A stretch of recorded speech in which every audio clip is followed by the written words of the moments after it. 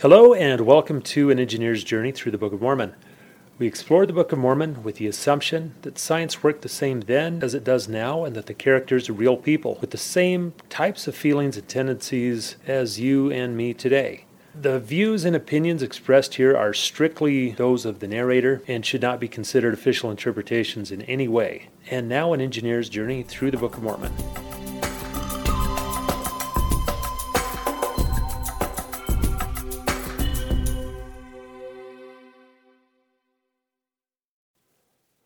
Hello and welcome back. Today we are going to begin reading the book of Mosiah. This is different from the other books that we've been reading up until this point because it was written by a prophet named Mormon who was born around 310 AD. We're going to have a whole episode dedicated to Mormon at some point, but that probably won't happen for a while. Also, we need to get the answer for our trivia question from last time. By the way, should I keep doing trivia questions? If you have strong feelings one way or another, let me know in the comments. We ended last time by asking, what were the names of Mosiah's two brothers? We find the answer to this in Mosiah chapter 1, verse 2. So, speaking of King Benjamin, Mormon tells us this. And it came to pass that he had 3 sons, and he called their names Mosiah and Helorum and Helaman. And he caused that they should be taught in all the language of his fathers, that thereby they might become men of understanding, and so on. So Mosiah's brothers were named Helorum and Helaman. Mosiah is made king in the book of Mosiah is about the time of his reign. And Helorum and Helaman are never mentioned again. Although a couple generations later we'll have a different Helaman. The opening scene of Mosiah 1 shows King Benjamin and Zarahemla talking to his 3 sons, Mosiah, Helorum, and Helaman, who we just met. As a quick background or recap, King Benjamin's father, who was named Mosiah, I'll call him Mosiah Sr., Mosiah Sr. lived in the land of Nephi. God warned him to take his people and flee. They abandoned the land of Nephi and fled north.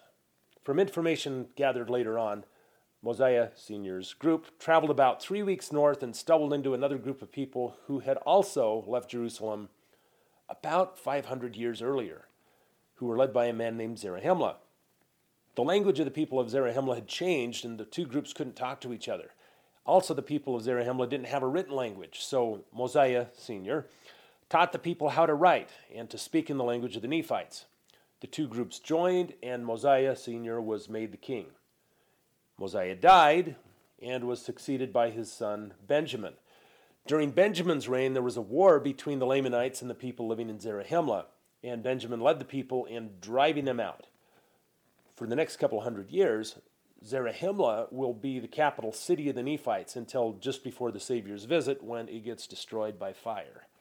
But that's where the book of Mosiah begins. King Benjamin was living with his sons in the land of Zarahemla.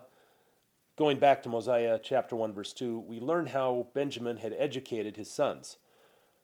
And he caused that they should be taught in all the language of his fathers, that thereby they might become men of understanding, and that they might know concerning the prophecies which had been spoken by the mouths of their fathers, which were delivered them by the hand of the Lord.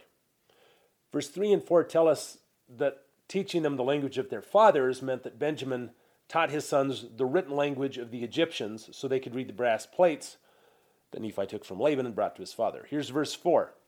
For it were not possible that our father Lehi could have remembered all these things to have taught them to his children, except it were for the help of these plates. For he, having been taught in the language of the Egyptians, therefore he could read these engravings and teach them to his children, that thereby they could teach them to their children, and so fulfilling the commandments of God even down to this present time. Being able to read and write had allowed Benjamin's people to remember their God and their religion. By contrast, when Mosiah Sr. met the people of Zarahemla, Omni 1:17 tells us that, quote, they denied the being of their creator. And Mosiah 1 verse 5 explains that the Lamanites knew nothing of the mysteries and commandments of God. King Benjamin united these two groups of people, the Nephites and Zarahemla's people, into one group. But now he was growing old and needed to present Mosiah as the next king. He asked Mosiah to call all the people together, including both the people of Zarahemla and Mosiah's people. They were to gather, quote, on the morrow, And Benjamin would not only present Mosiah as king, but he would give the people a new name. Here's verse 11. And moreover, I shall give this people a name that thereby they may be distinguished above all the people which the Lord God hath brought out of the land of Jerusalem. And this I do because they have been a diligent people in keeping the commandments of the Lord. It's important to remember that these people diligently kept the commandments, because in just a few chapters we'll find that these same people feel so unworthy that they fall to the ground. Benjamin told his sons that God had preserved the Nephites because of their righteousness. However, if they should fall into wickedness and adultery, his protection would cease, and they would fall victim to the hatred of their enemies. Although not stated explicitly in this instance, we can probably assume that his warning applies to everyone who lives in the promised land. And I'll be honest, I'm not sure why specific blessings and promises seem to apply to some geographic areas more than they do to others, but that seems to be a repeated theme in the Book of Mormon. Also, I'm not sure how many people need to remain righteous to retain the promised blessings. For example, in Genesis 18, Abraham asked the Lord to spare Sodom and Gomorrah if there were 10 righteous people, and the Lord agreed. But also at the same time, righteousness is not guaranteed to avoid death and calamity. However, in D&C 42 we read, in verses 46 and 47, and it shall come to pass that those that die in me shall not taste of death, for it shall be sweet unto them. And they that die not in me, woe unto them, for their death is bitter. Thinking of the prophet Abinadi being burned alive, this promise can't be a guarantee that someone's physical death won't be prolonged or painful. Maybe it just means that they'll be unworried and at peace. I'm not sure. If you've got thoughts on that, feel free to leave comments and let me know what you think. At the end of chapter 1, King Benjamin gave Mosiah charge concerning all the affairs of the kingdom. Verse 16, and moreover, he also gave him charge concerning the records, which were engraven on the plates of brass, and also the plates of Nephi, and also the sword of Laban, and the Baal or director, which led our fathers through the wilderness, which was prepared by the hand of the Lord, that thereby they might be led, every one according to the heed and diligence which they gave unto him. So King Benjamin gave his son the brass plates, the plates of Nephi, the sword of Laban, and the Leahona. Mosiah then departed to gather all the people living in Zarahemla and bring them to the temple. Now we move to Mosiah chapter 2. Mosiah sent a proclamation for the people to gather so the king could speak to them for the last time. Their numbers had, quote, multiplied exceedingly, and a countless throng of people began assembling, and they brought animals with them for sacrifices and burnt offerings. Now, they don't say this explicitly, but when I hear of sacrifices and burnt offerings, I think of a barbecue. Yes, they were a religious thing, but so were weddings. And when the book of Leviticus talks about making sacrifices, it frequently mentions, quote, a sweet aroma to the Lord. Also, most of the people probably would have been farmers without a lot of nearby neighbors. So this event probably would have been similar to a modern-day county fair. With the smell of cooking meat, you have brightly colored tents, and hundreds or maybe close to 1,000 people who didn't gather with others very often getting together. If it happened today, there would be things to do for the kids. The teenagers would be off somewhere playing ball. There might be a dance in the evening. My point is, this would have been a big event, and although they were meeting to hear the king's message, it probably would have been a good time. Verse 5, and it came to pass that when they came up to the temple, they pitched their tents round about, every man according to his family, consisting of his wife, and his sons, and his daughters, and their sons, and their daughters, from the eldest down to the youngest, every family being separate one from another. Verse 5 implies that the gathering of the families might have been members of the extended family, all gathered together with parents, children, grandkids, cousins, all in the same area. And then it came time for the king's message. All these happy people who had hopefully had something to eat had to end their conversations that they were having for the first time in a long time with their neighbors. They probably promised to catch up. We need to do this type of thing more often. Parents called their kids to the tents, and they probably let the cousins sit together so they'd be happier, and then they sat and got ready to listen to King Benjamin. Obviously, I'm reading between the lines a little bit. There were too many people for them to fit in the temple itself. And that indicates roughly how many people we're talking about. How many people could you fit in the temple? That's kind of what they expected, but it sounds like they had to overflow from that. So maybe temple capacity times 2 or something. Not an enormous group of people, but a big group. Here's verse 7. For the multitude being so great that King Benjamin could not teach them all within the walls of the temple. Wherefore he caused a tower to be erected, that thereby his people might hear the words which he should speak unto them. And it came to pass that he began to speak to his people from the tower, and they could not all hear his words because of the greatness of the multitude. Therefore he caused that the words which he spake should be written and sent forth among those that were not under the sound of his voice, that they might also receive his words. At first I wondered if the phrase sent forth meant that the king sent a written transcript of his discourse to people who weren't able to be there that day. But instead it seems that his talk was closed captioned, so to speak, or maybe a few people with loud voices were assigned to repeat the message to those seated further away. It's hard to picture this all being done on the fly because of the time required to make 3 chapters worth of signs to show the people. But on the other hand, toward the end of his talk, he makes observations about his audience. For example, that they had all fallen to the ground, that would have been difficult for him to anticipate and write into his talk. And also, let's not forget that not everyone in the audience was a native speaker of the Nephite language. The people of Zarahemla had only learned the Nephite language 1 or 2 generations earlier, and there may have been some of the older members of the congregation who needed a translator. Mormon's records might have included a copy of the text sent forth to the people because verse 9 begins, quote, and these are the words which he spake and caused to be written. King Benjamin began by describing how he had governed his people. If there was ever a case to be made for being ruled by kings, King Benjamin was it. As Mosiah will tell us in Mosiah 29, verse 13, if ye could have men for your kings who would do even as my father Benjamin did for this people, I say unto you, if this could always be the case, then it would be expedient that ye should always have kings to rule over you. The small plates didn't discuss politics, so we don't know whether the Nephite kings up until this point had been righteous or corrupt. But if King Benjamin was an example of what a king had been like for them, they had truly been blessed people. He taught them to obey the commandments. He, quote, labored with his own hands because he wanted to avoid having to be supported by taxes, and as kings usually are, and being a burden to the people. He spent his life in their service. And here, in his final address, he revealed that his motive had been to teach his people by his own example to serve one another. Returning to Mosiah 2, here's verses 16 through 18. Behold, I say unto you that because I said unto you that I had spent my days in your service, I do not desire to boast, for I have only been in the service of my God. And behold, I tell you these things that you may learn wisdom, that ye may learn that when ye are in the service of your fellow beings, ye are only in the service of your God. Behold, ye have called me your king, and if I, whom ye call your king, do labor to serve you, then ought ye not to labor to serve one another?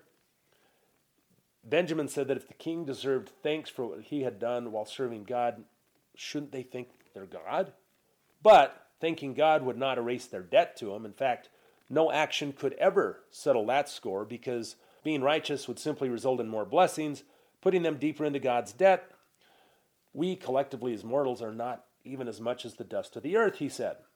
We are made of dust, and even that dust was made by him, so we can do nothing worthy of boasting. Here's verse 21. I say unto you that if ye should serve him who has created you from the beginning and is preserving you from day to day by lending you breath, that ye may live and move and do according to your own will, and even supporting you from one moment to another, I say, if you should serve him with all your whole souls, yet you would be unprofitable servants. Now, some of us might not like being described as unprofitable servants. While I was thinking about this several years ago, I realized that our human experience in a lot of ways is like a off-site corporate training exercise. I was working in corporate America at the time, and I attended a couple of off-site training or team-building events. The organizers gave us some fake cash and gave us some games to play and explained the rules. Sometimes the point of the game was to try to maximize our money. Sometimes the point was to maximize the group's earnings, and sometimes the goal had nothing to do with the money at all, but when the training ended, we all turned our play money back in, and we got on a bus, and we went back to our normal lives and our regular jobs. And these training exercises had several unspoken objectives. They included building camaraderie, making friends, developing leadership skills, and understanding new strategies. The accomplishments, cash, accolades, winning the games had no intrinsic value at all. Money won in those simulated scenarios brought no value at all to the company, but some participants ignored learning and relationship building and fixated instead on winning the game. And mortality is a lot like that. We leave our heavenly home and come to this distant, muddy little planet where life is short and everything decays. And participants in this test have different starting positions. We have different strengths. We have different weaknesses. We have different access to resources. And when this exercise ends, we'll leave everything behind and we'll go back, hopefully having made some friends, established some relationships, and having learned something along the way. So being unprofitable is not an insult, because that's not the point of the exercise. It's not a profit-generating event. The organizers don't expect us to be profitable. That's not why we're here. So King Benjamin's statement that mortals are unprofitable servants was simply a reminder that mortality is just a test. Another objective of King Benjamin's address was to tell his people that they were solely accountable for their actions, that their blood was not on his robes. People under the control of a king might be forced to do things against their will, in which case the fault would lie with the king. But a righteous king's subjects, King Benjamin's subjects, had only themselves to blame for their own actions. King Benjamin announced to the crowd that Mosiah was their new king and that they would follow his commandments going forward. Or, more specifically, they would follow the commandments of God delivered to them by Mosiah. Verse 31, "And now, my brethren, I would that ye should do as I have hitherto done.